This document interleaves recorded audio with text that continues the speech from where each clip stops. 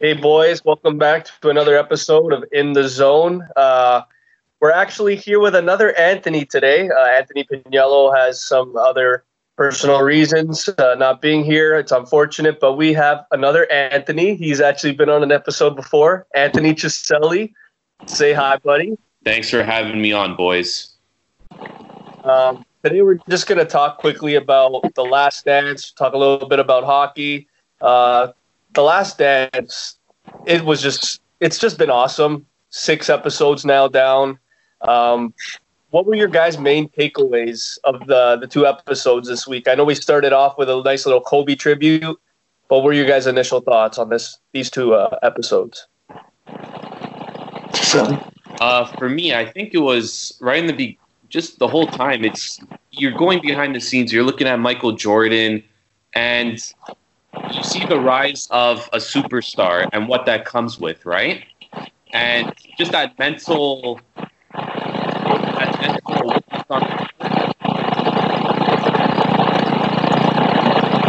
trying to stay active, on the court and off the court. It's very tough, right? Everyone's looking up to you, and how do you manage that? Being a role model off the court, and then on the court, being the best player on the team. People relying on you there as well. So that's what spoke to me in that. Just, again, I always like to see other players, what they say about Michael Jordan, right? And Charles Barkley kind of said it best. He's like, I always thought I was, again, he didn't say these exact words, but he's like, I always thought I was the best on the court until that time I faced Michael Jordan, right? Even at his best, Charles Barkley was still no match for Michael Jordan, definitely in that playoff series there. So, again, that's what spoke to me during these 2 episodes this week. Yeah, I'm with you. And then you even see during that All-Star break when they bring Kobe into it and they were all talking shit about him in the locker room, saying, oh, that little Laker boy is going to go one-on-one with everybody. And then Kobe goes at Michael Jordan and earns his respect on the court. So kind of like that little thing there, and Kobe even bringing up that without Jordan, he doesn't really get 5 rings because he guided him through it. Shows just the respect that Michael Jordan had for players that came after him, the next generation. And Barkley, like you mentioned, Ciselli, he won the MVP that year. And then Jordan, when he was matched up, he was a little pissed that he was 3rd in voting that year and took it out on Charles Barkley and won his title. So it just shows that when it's the NBA Finals, Jordan came up, he showed up and won a Finals MVP and a championship. Yeah, a lot of people, when they talk about Michael Jordan, they forget how ruthless he was, even off the court, like we saw in the beginning of that first episode where he's like, oh, who's this guy on the Lakers? Like, this guy's a little kid. I didn't come out of high school going into the NBA. Let's teach this guy a lesson. This punk he can shoot air balls all he wants. We're gonna make him work on the defensive end as well. You can't just play offense. So I think MJ, a lot of people gave him flack because they're like, oh, this guy's kind of a dick. Like he's cutthroat. But that we can't forget that that's exactly what Michael Jordan is. And if you want to be successful and you want to be the best, you gotta be the toughest in the locker room. So at the beginning, when you saw guys like Reggie Miller, you saw Larry Bird, Magic come in, and MJ's still throwing shots at them, and it's 1998 now. That just shows how confident, how much swagger Michael Jordan had, and this guy was he was different, man. He was a different animal. The thing I loved about Kobe was he went right up. Like I remember, I think it was the first possession. He's like, I got Mike, like right away. He's on the court, and you know what? If I want to be the best, I got to beat the best. So, like we even saw in the sit-down interview that Kobe said, they compare the 2 all the time. It's like, would Kobe beat MJ? And it's like, you can't answer that because without MJ, there's just no me. So at the end of the day, MJ kind of started it for Kobe, and we gotta give MJ a lot of love because even we saw later in the next episode. The media, man, we know LeBron James gets it hard. We know nowadays KD, a lot of these guys, they get it hard. But when you're a star in the 90s and like you're the best player in the world, we saw the media just go after him everywhere. What were your guys' thoughts on how MJ took it, even during the gambling scandal? I thought he handled it. I don't know. I wasn't too happy about seeing the interview there with the sunglasses. That was, I don't know. Maybe I wouldn't have worn the sunglasses. Maybe I would have taken it a little bit more seriously. But from what I saw, it was getting to him somewhat, right? He was kind of getting away from those questions. But on the court, though, obviously, I don't think it really affected him at all, to be honest with you guys. But from me, it does get to you. If your people keep asking you, and they're also asking about the gambling, and also, are you going to come back next year? Again, those two questions, they eat away at you so much. But off the court, again, it does affect you. I think it affected him somewhat. On the court, I think he was just fine. Yeah, and it showed that Jordan had a little bit of a gambling problem, or he was competitive problem. That's what he called it. Just every possession, like he would say, "Oh yeah, I wasn't betting on the team or games, just betting on myself." And he'd lose in golf $10,000 a hole or a game, and even that guy, that security guard that beats him in quarters, he's like right in his face, like that guy's a legend. It's just gambling. I think this whole episode was about Jordan and gambling. It was a great behind the scenes. It shows that, okay, this guy was the best player in the world, best of all time, but he's a normal person. Like, he gambles a lot more than the regular person, but he does go to casinos like other players did. He does have outside interests. So I think this was a good way of humanizing Michael Jordan a bit, and it showed that he's not all about basketball 24/7, but when he gets away from it, it's just a way to decompress and then come back and just win. So I thought it was good that they did that. Yeah, even with my favorite part too with that whole situation was just like when you talk about like the gambling and you talk about like the bus, like, you know, when he goes on the bus and he talks about all those guys. And I remember when the guy was interviewing Scottie Pippen and he's trying to get as much info, he's like, "Nah, man, I got a tea time. Like, you gotta cut it." The bus. So it's pretty funny how even that reporter and that guy from the newspaper, he tried like humanizing, but he also tried making MJ kind of look like the villain in a way because he was so perfect. He'd go on the court, he'd be the best player every single night. And off the court, you know, he was this role model. He was this leader. He was this assassin. Him and Phil Jackson, man, I don't know what Jerry Krause was thinking. Like, you should never, ever go into an interview with a coach that's been so successful and say, "Listen, man, I don't care if you go undefeated, you're done. You're done this year." That just sets you back so much. The morale of the team just goes down. And that's exactly what happened. Like, Pimpin wanted to leave because of that. And again, you're going to give the guy only $3 million after what he's done. Just Jerry Krause, man, I think he was definitely the downfall of it. But at the same time, you got to look at the media. You got to look at guys like in newspapers. They were trying really hard to stop MJ from just keep winning championships because that's all he did. He won 6 championships. He kept going. No one was stopping the guy. So at the end of the day, what were your guys' thoughts on the guy from the newspaper and Jerry Krause? Do you think they did that just to get more attention, or do you think that was initially their plan the whole time was to kind of stop the success, I guess, of the Bulls, if that makes even any sense? Yeah, honestly, I think it was just it just brought negative attention to the whole locker room, and kind of what you said, you bring the morale down.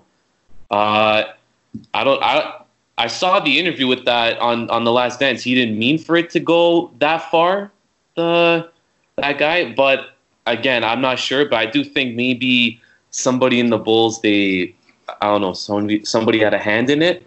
That's what I think. Horace Grant. Horace Grant. I don't know. I could be, but yeah, maybe. But Jerry Krause, I'm not too sure about him. He was not. He put together a good team, but again, if you're winning and you're at that high level, you shouldn't really do anything to affect that. Just kind of let the players go, and but he didn't do that though. Yeah, and then you see what happened. some of the reporters, though, kind of in a way helped Michael Jordan and firing him up. Like Clyde Drexler, when they were saying, "Oh yeah, he's comparable to him," and then Jordan got pissed off. He's like, "He's a threat. Don't get me wrong, but I felt disrespected. That guy's even compared to me." You even saw when they were comparing every guy that Jerry Krause liked, like Tony Kukoc, a guy never even met Michael Jordan and Scottie Pippen yet, and already during that dream team, they're just tearing him apart. Everybody that Jerry Krause liked, they wanted to destroy on the court to make him look bad, and just shows how ruthless they were. And I think they really hate him. If Jerry Krause got fired, I think they would have been happy. I'm just surprised Michael Jordan didn't use his poll to go to the owner and say, "I'll come back for another year or two if you get rid of Jerry Krause." So I'm actually surprised that Krause was there after that first three-peat, and he was there the entire third championship up to '98. Yeah, I was just gonna say, what were your guys' initial thoughts of the Dream Team? I know we saw them in the locker room. There's that infamous MJ versus Magic scrimmage. That's one of the most intense teammate type scrimmages you'll ever see. The trash talking's there.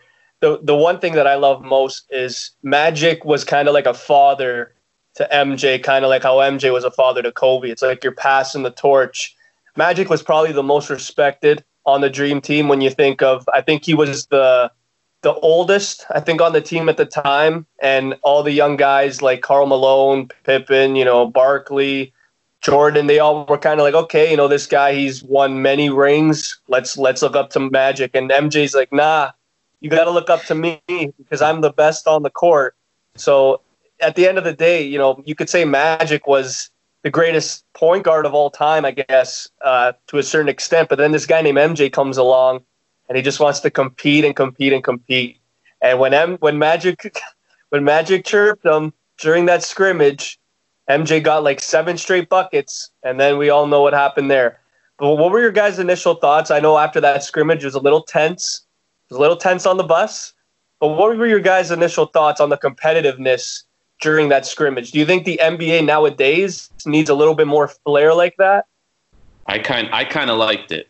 You need to be competitive. You have the best players, not only in the NBA, in the world on your team, right? You need that competitive drive and throughout the whole tournament, right? So, and again, just that practice, having Magic and Jordan going back and forth, again, it just shows how, again, competitive the team was, but also how close they were, because they did want to push each other to that high level. They expected from one another, right? Magic expected it from Jordan. Jordan expected it from Magic, and from everyone else too, right? Again, I really like the team. I have no problem with how competitive they were. I think it just brought them closer together. I know you guys touched on Isaiah Thomas, the other episode there. Again, with somebody like that, maybe already having a rough relationship with everybody else could be a little bit different. But in terms of two great players going at each other during practice that respect one another, I actually have no problem with that. Yeah, I'm with you. I wish I was in the league now. It's too buddy a little bit. Like, when it comes time to the court, they should put that behind them and compete to shoot. Like, show who's the best player in the world, who of them is the most dominant. I think now it's like, it turns into like friendly competition. Like, it turns into a summer league game a little bit, like a scrimmage when they play. Like, you don't see those rivalries anymore. Like Piniello was talking about last week. Like, he kind of loved that Isaiah Thomas didn't shake Jordan's hand. He didn't he thought it was natural. It was more genuine like that. And of course, Isaiah Thomas wasn't on the team. He should have been over John Stockton, I think. Isaiah Thomas was probably the best point guard at the time, so should have been there if they're redoing the team. But when Jordan's talking about it, he kind of does have a point that Isaiah Thomas had problems with everyone on the team there. Like Magic Johnson, they hated each other, went back and forth. Detroit beat them in the finals twice, and you just see him and Jordan clearly didn't like each other.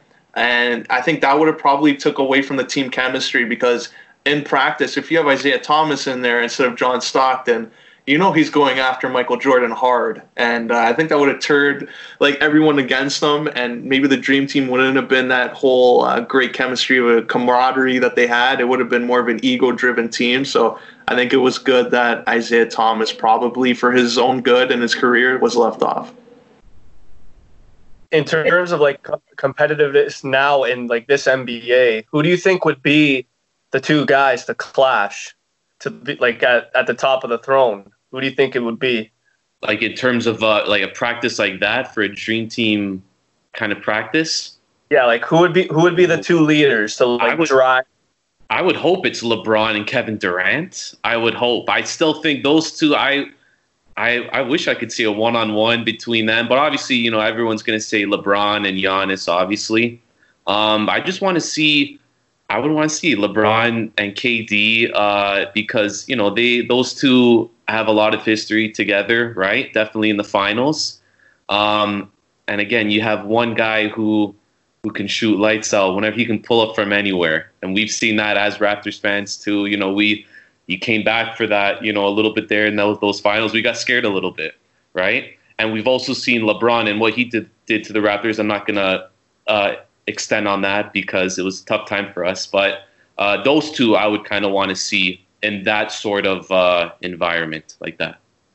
I like to see Kawhi and KD because that whole everyone talking about, oh, okay, if KD wasn't injured, they would still win. Doesn't change the fact that they didn't win. He did play. He tore his Achilles. Kawhi Leonard was on one leg, and they still win, but they forget about that. So I would like to see that. And in a dream final scenario, of course, if the Raptors weren't in it, if we want to see that rivalry renewed, I think it would be Houston in the finals and against Brooklyn, Kyrie, KD against Russell Westbrook and James Harden. If you want to see how basketball in like the old days of guys going at each other, I think Westbrook and Harden would 100% go after KD and make his life a living hell. So that's a dream scenario if they want the NBA to return to that. Yeah, I was going to say that. I'm like, if there's two guys that would probably bring out the most competitive part of their game, it's KD and Russell Westbrook. Those two guys, after what went down in OKC where, you know, Durant, he's like, yeah, man, like he had dinner with Russell Westbrook and he said, I'm not leaving. And then the next day he dips to Golden State. So like, I understand Westbrook. He didn't talk to him for like that, those 2 years there. And when he faced them, like they were very competitive in their face. Westbrook got the better of him and then KD got the better of him. We all know in the end result, KD got his 2 finals MVPs, his rings. But, man, I just love the way Russ plays. I think he's very old school in that, like, he will go in your face if there's something going on where, like we have been talking about, it's too buddy-buddy nowadays. Like, you put up 40 points, and the other team isn't even pissed off. Like, I remember it was last year. It was Golden State versus the Raps. KD dropped 50 points on us. We still won. And after the game, everyone's dabbing him up. He's dabbing up Drake. It's like, oh, man, like he just dropped 50 on you. Wouldn't you like kind of not want to talk to him? Be like, hey, man, get the hell out of here. Like you almost beat us. Like that's the one thing I miss. It's like if you're going to put up 50 points, you could acknowledge it and you could respect it maybe off the court. But like when you're like right after the game, I'm not going up and dabbing them and being like, hey, man, like you killed it. You killed us tonight. Like I'm not doing that. I know it's nice, but at the end of the day, I feel like it's too friendly nowadays. Like even that's why everyone talks about, oh, LeBron James doesn't have the mentality of an MJ or a Kobe. He doesn't have that assassin type mentality. And that the reason being, I think, is the modern NBA. He's not supposed to be going up to everyone's face and yelling and screaming. And we all know that if you blow wind on a player, it's going to be a foul nowadays. So the league is completely different. I just feel like maybe if Adam Silver, if he's watching this doc, I think he is, maybe he can try and revert back to some old tactics because, man, the NBA in the back then, the competitiveness was just, it was so awesome. It was just a different feel where nowadays, you know, Chisella, we were talking last week about how social media has kind of changed it, how, you know, you're always on your phone, Instagram, you have this image online and you have to stick with it. So I feel like, do you think that that's maybe one of the main reasons why people are all buddy-buddy today? Yeah, I think you have this, and kind of Michael Jordan also said it too, right? You have this image, right? And you gotta, you have, it's all about your reputation, right?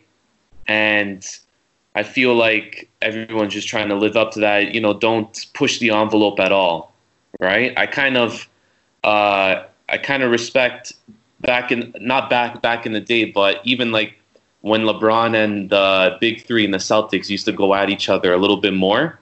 But again, there too, right? You might have for example, a Paul Pierce hard foul on LeBron, but then again, you're still buddy with him just after the fact, after the game, right? But again, like you said, social media, stuff like that, you have this image, you have this reputation that you want to hold on to. And I don't know, it could be endorsements too that could play a factor. You don't want to be labeled as a bad guy too. But again, you have something to live up to. And that's why I think guys just kind of just stay calm, and it's not like before. I don't think it will be unless things change drastically. Yeah, and even like with the Dream Team, that whole thing, that scrimmage that they were showing, I think a lot of NBA executives and GMs are probably warming up to the idea of playing with no fans, because if you're going to get that competitive edge from some of those guys in an empty gym, just them two going back and forth for an NBA title, I think it would add a different element to just a TV product in the time being. So I think maybe they'll experiment with that a little bit, but I think they proved back then that if you're really into it, you're really competitive, you can make it work without any fans, because a lot of people are saying that's the best game Michael Jordan and Magic Johnson ever played, and there were no fans in the building. Yeah, even like I'm talking about, I think also with the competitive factor is like you talk about shoe deals, you talk about commercials, anything like that. Like look at the way MJ did it. Like he's doing commercials with kids. And then all of a sudden, the gambling scandal comes out. I wouldn't say he reacted to it like a pro that much. Like he kind of it was new to him. He never really had negativity in the media. So he was kind of like, okay, like how do I react to this? Do I be cocky? Do I not really say anything? And of course, when it came to the interviews, he brushed it off. He was kind of dry, but at the end of the day, he took it all out on the court. He was pissed off. He would just go on the court. He dropped 40, and he'd win the game. So I feel like you said, Alina, with the empty arena, if it's probably going to happen. I know LeBron definitely doesn't want. He's voiced that he doesn't want that because he's all about the fans and he's all about the excitement. I feel like I agree with you. I feel like if there's maybe an empty arena and you can hear the echoes, and if it's very quiet, I feel like now more players are going to start. They're going to start talking a little more, be like, hey, man, you didn't get your guy there. Why didn't you get your guy? There's no fans here to boo you or cheer you. Just get on your guy and play your role. So maybe if I feel like if there can be one thing that can bring back the old NBA, maybe it could be the empty arenas. Maybe more role players can get a little more vocal. We know guys like Draymond, they don't shut up. They just talk and talk and talk. Maybe a guy like a Powell or maybe a guy like an Ibaka, they can maybe talk a little more. We all know how great Kyle Lowry is as a leader. That guy talks all the time. He's well respected everywhere. But I would love to see how it goes in an empty arena. I want to see if people actually end up talking and there's no more buddy nonsense, or if it stays it stays the status quo, because we all remember social media. It's basically taken over everyone's lives, and you have girls messaging and you have all these other things, and players get distracted really easily, man. Even with video games. Video games has become a big part of some NBA players. Like we saw, I don't know if you guys saw on Instagram, Josh Hart slamming his keyboard on the thing. So, again, it's because of COVID while they're doing all these video game, tournaments. But it's a big part of their lives, too. Like, they're human beings just like us. They like socializing. They like playing video games. And I feel like sometimes they forget that they're actually a pro athlete where, like, they can't be competitive. So I feel like now that there's going to be no fans in the arenas, maybe we can finally start seeing that. But Man, moving on, I want to just quickly talk about hockey, quickly talk about if the league comes back. We were talking, they were saying it might come back in July, and then the season would start in December.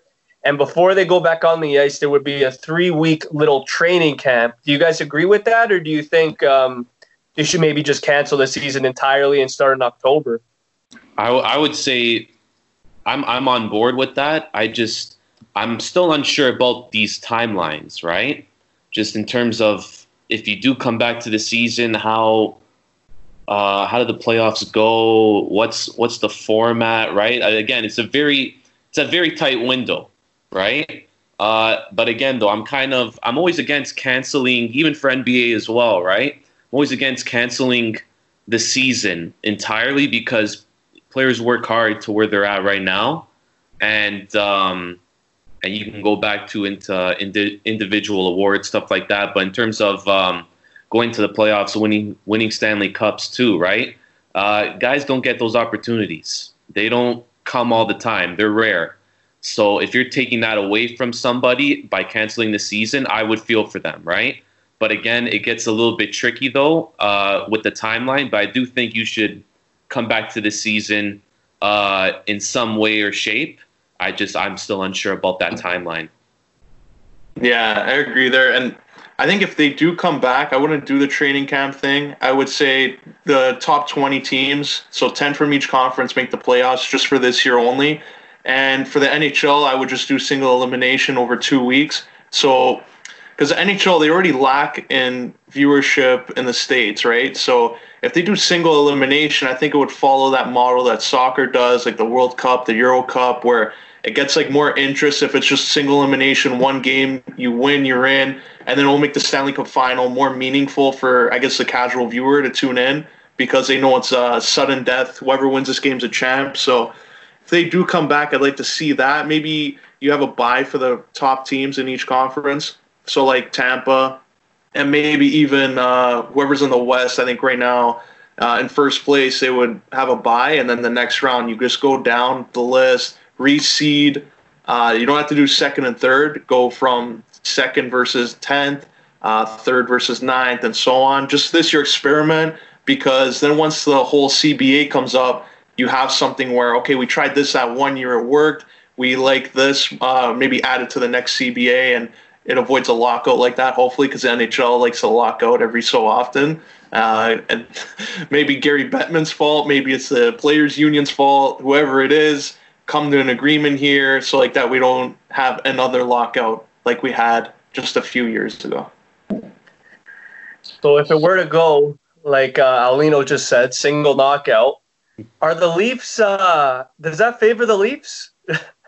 I think it could favor the Leafs, but I think, again, I hope the goaltending holds up because either way, Freddie's playing every game, and if he gets tired, we're in big trouble.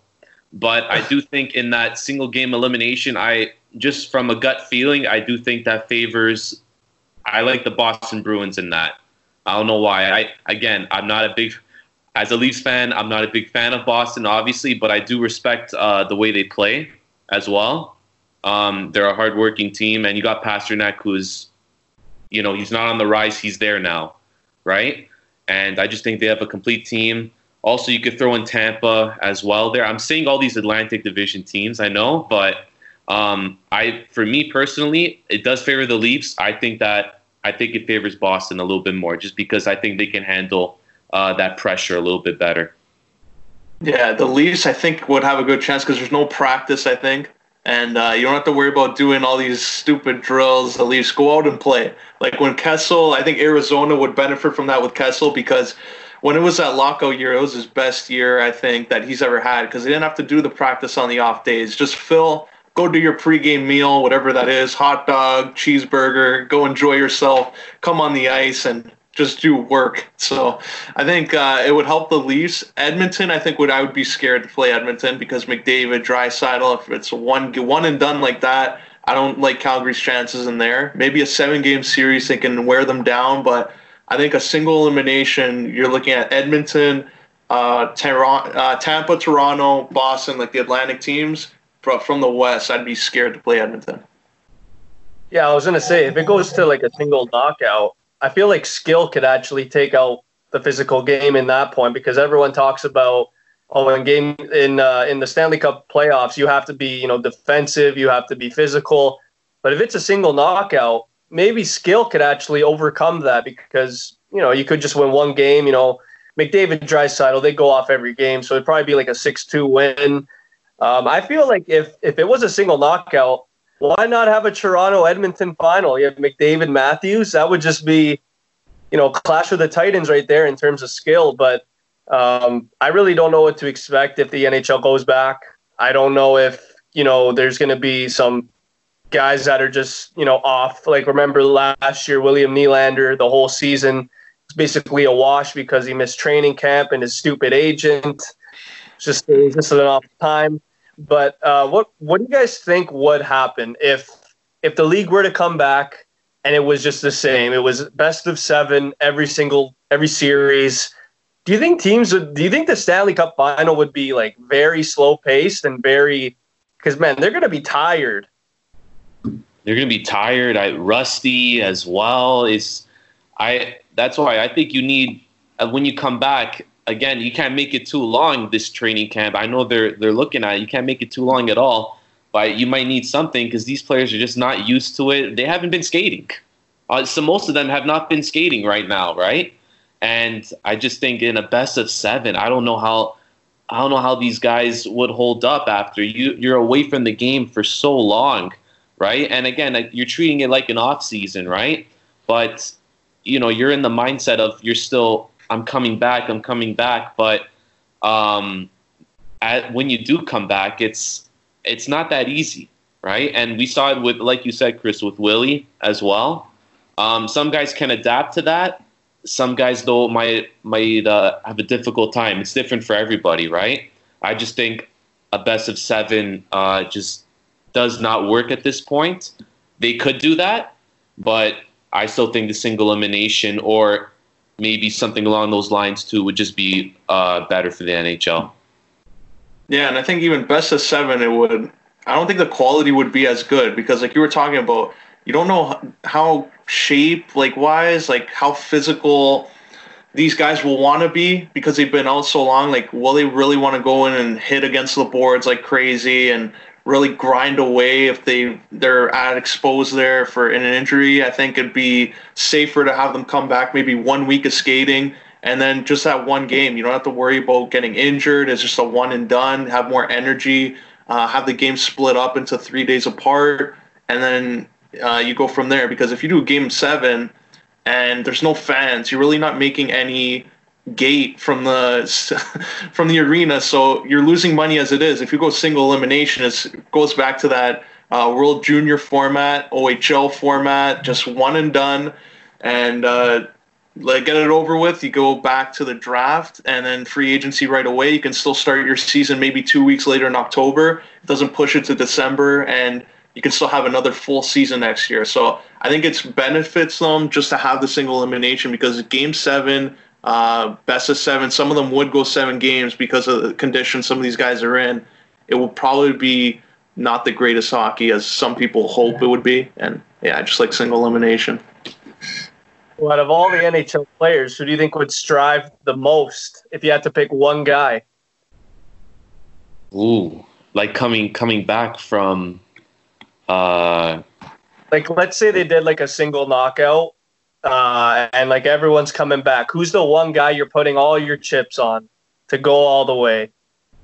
You have to say McDavid at that point, right? But I don't know. I'm thinking, call me crazy, right? But I'm still thinking an Austin Matthews can still take you to that point, right? Depends on the goal scoring, right? If teams can make it, if he can find a way just to score and he could take the Leafs all the way. But again, you have a guy like Pasternak as well. I just talked about him before. I don't know why. Whenever I see him play, he makes things happen. I really like his game, and that's why I think Boston would benefit from that. But I'm very curious to see the McDavid and Draisaitl pairing, what they can do. And I also think Draisaitl wants to show that he's not necessarily a number 2.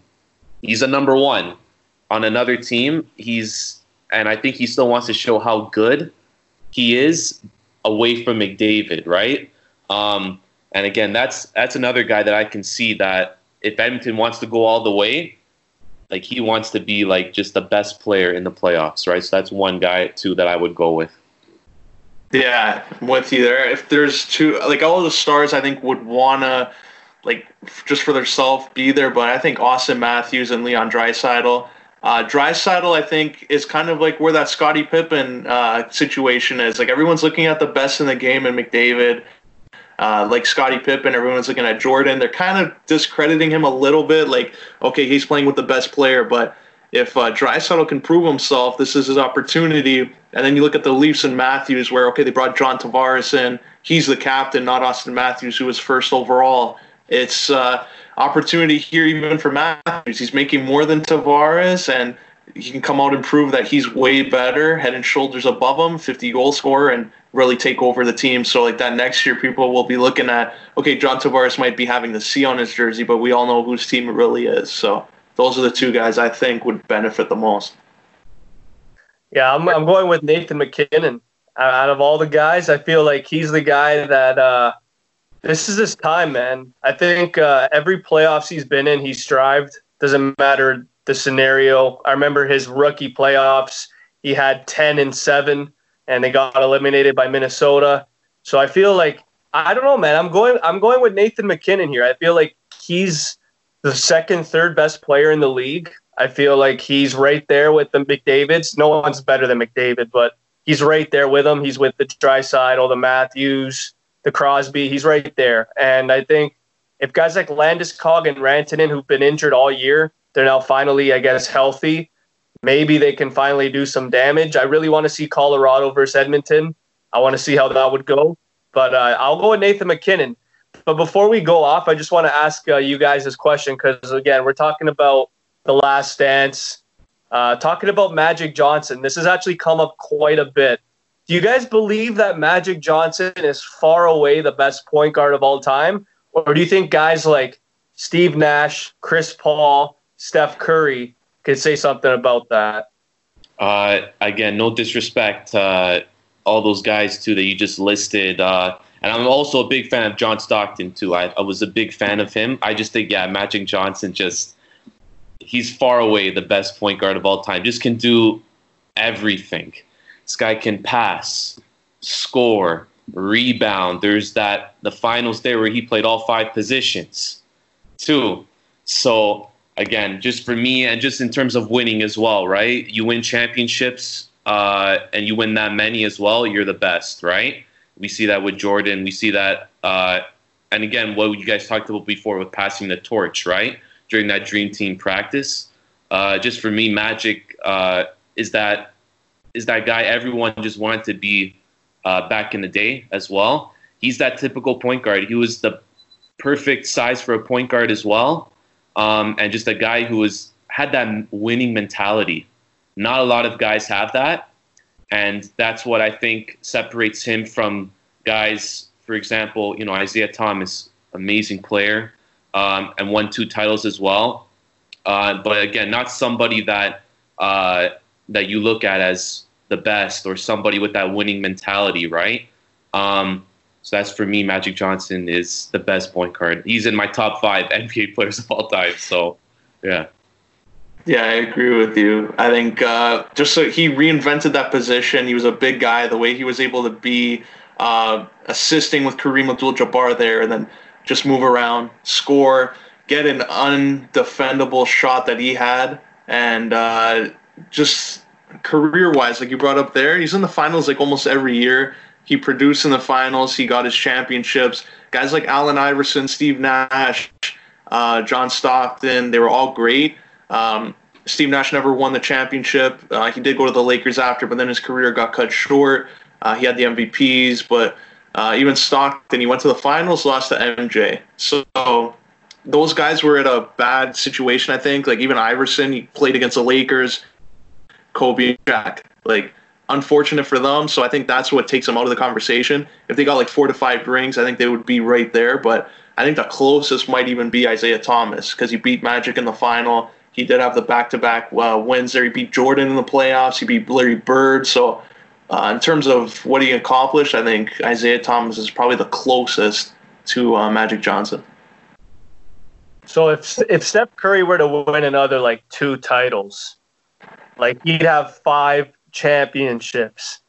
Does that then kind of put him over the hump there? Because Stephen A has said Steph Curry is the second greatest point guard of all time. He's the best shooter of all time, no doubt about it. I'm not going to include, we've seen guys like Kyle Korver, Ray Allen, Reggie Miller, all these guys, they're amazing. They're pioneers, but Steph Curry, man, he's just different when it comes to shooting the basketball. Do you guys believe, though, that Steph Curry could potentially be a top 3 point guard all time? Definitely. He's for sure 100% the greatest shooter of all time. For me, I just have a hard time looking at Steph Curry. He is a point guard. I look at him in a different way compared to Magic Johnson, Allen Iverson, Isaiah Thomas, guys like that. He's a lethal shooter, right? But again, in terms of passing, it could be a little bit different. Nobody can be a Magic Johnson. That's difficult, right? But in terms of getting a couple more rings, I would say it definitely puts him in that conversation, no doubt about it. Once you have that many rings, you cannot take that person away from that, right? That top 5, top 3, whatever you want to do, right? Again, different kind of style point guard, I would say, compared to the other guys. But definitely, even right now, I would say if he keeps up the shooting, which he will, we know that, he's in that conversation for me either way. Yeah, for me too. I think Steph Curry, the only thing that he's missing is a Finals MVP. So if he wins another 2 rings and gets a Finals MVP in both, I think he's in that discussion. Definitely would pass Isaiah Thomas because Steph Curry got the unanimous MVP that year. Against the Raptors, I thought he was really good last year. If the Golden State Warriors would beat the Raptors, if the Raptors would have choked, thankfully it didn't happen. I think Curry would have won the MVP for sure. Thankfully that didn't happen, but if Golden State were to go back to the final, which is likely, depending on the health of some of their players and what they're able to do at the draft, I think for sure he's in that discussion with Magic. Wow. Well, that's you guys have anything else to really add? That's it. I think we said it all there. What do you guys think of that little rumor coming out? The Raptors trading maybe Kyle Lowry, their old guys going after the big baller brand, LaMelo. Oh, the big baller brand in Toronto? I think, you know what? I would want to see that. I just hope LaMelo land whenever the draft is, I hope he lands on a team where the fit is there, right? And again, I see a lot of different things. I don't think Golden State will draft him. I don't think he would fit on there anyways, right? I saw a lot of the Pistons were looking at him as well. Could be a fit as well. I wouldn't mind a LaMelo throwing it up to Blake Griffin or something. I don't know. Could revitalize Blake Griffin's, I don't know, dunking and stuff like that. But again, I would want to see that though. LaMelo in Toronto. I'm down. I said it to Piniello last night. I don't want to see LaMelo in Toronto. I don't think it'll work out. I feel like you talk about egos, you talk about a lot of different things, and LaMelo Ball, hell of a player. Lonzo, hell of a player. But sometimes when you're a great player, there's some media attention, like we were talking about before. LaMelo, I don't know, man, if he's going to be that number 1 guy. A lot of people are saying. I think his defense is absolutely awful right now. I've watched him in a couple games. I know he faced men in the NBL, but his offense is scary. I think if he could put it all together, he can be like a Trae Young. Not obviously his size; he's way taller. But I mean, like his actual offensive gift is just there. His 3-point shot, his range is ridiculous. He'll shoot from wherever. But I feel like his confidence is not there. I feel like he's not confident enough yet. We all know he's not the strongest guy. He's really small. And I'm not ready to give up on Kyle Lowry yet. I mean, he's 34. He's still amazing. He's still there. He was an all-star this year, and he was a big part of that game. I don't know. I know Lowry's contract's coming up. I know Ibaka's is coming up. I know there's a lot of things that Masai has to deal with. If we get Giannis in 2021, that's another topic for discussion. But I don't want to see LaMelo in Toronto, and I don't know if that's just me being very hypocritical or very cautious. But I feel like if a guy like LaMelo Ball comes here and we give up a lot and he doesn't pan out, that'll slow us down quite a bit. So I feel like for now, just pump the brakes with him. Like Chiselli was saying, maybe go to a team that's actually in the dumps, like the Pistons or the Knicks, like a team that really needs to revitalize their whole franchise because, man, the Knicks, they lost last year's free agency big time. They lost KD, Kyrie. They didn't get anybody. They traded Porzingis, and they literally didn't get anybody. So, and then you talk about the Pistons. You talk about Blake Griffin going down. They trade Drummond. D Rose, I thought, was gone. So they're a team that definitely needs help. And then I also heard that the Wizards apparently want LaMelo Ball. So I don't know if that means they're going to move on from John Wall or Bradley Beal, but I just don't see that happening. So I feel like LaMelo Ball going to the Raps, I feel like that's a wrap. I feel like I don't want to see that. I feel like that's just something I don't want to see. I feel like I agree with Chiselli. I want him to go to a team where the fit is definitely there. Like take it for example, D'Lo going to the Warriors. What was that? That was awful. He goes there, and luckily Curry was injured, so he could actually play. Because if Curry wasn't injured, what's D'Lo playing? A two guard? Is he a shooting guard there? Where the guys that he's guarding are a lot more physical than him. So the fit never worked there. It fits more for Wiggins, but still Wiggins, I feel like he's gonna get traded. I don't know why, but I feel like LaMelo Ball definitely won't go to Golden State. But I do want to see him thrive. I said I did a mock draft actually before on my YouTube. I want him to go to Minnesota. I feel like LaMelo going to Minnesota with a guy like Karl Anthony Towns, and you could have LaMelo Ball maybe be the two guard because he's like 6'8". He could be a two guard that can pass. He could facilitate. So you could have D'Lo and LaMelo Ball as your backcourt. They're both not even over 25. And then you could have Karl Anthony Towns. Yes, the defense isn't there, but they could add role players to that. They can, you can get back a Covington, you could get an Iguodala, you can get someone else. So I feel like maybe the Timberwolves, the Knicks, or the Pistons are the best destination for LaMelo Ball, not the Raps. Yeah, that's basically it for this week. Alrighty, yeah. So tune in next week. We got Anthony Piniello making his grand return. I think it'll be at episode 80. Have to double check, but it's the big 8-0. Chiselli, was great having you on, buddy. Thanks for having me, guys. Offer is always open invite. During a time if you want to talk about Last Dance, MJ, whatever you want, offers there. So anytime you want to come back on, for sure. Looking forward to it. All right, that was our latest episode. Stick around. Maybe watch some past ones. Next week we got a good one planned. Already, Piniello wants to talk about some Leaf rankings. So we'll probably go back into the archive from 1985 on because I'm not looking at black and white footage, and we'll take it from there. So that's all for this week. Thanks a lot.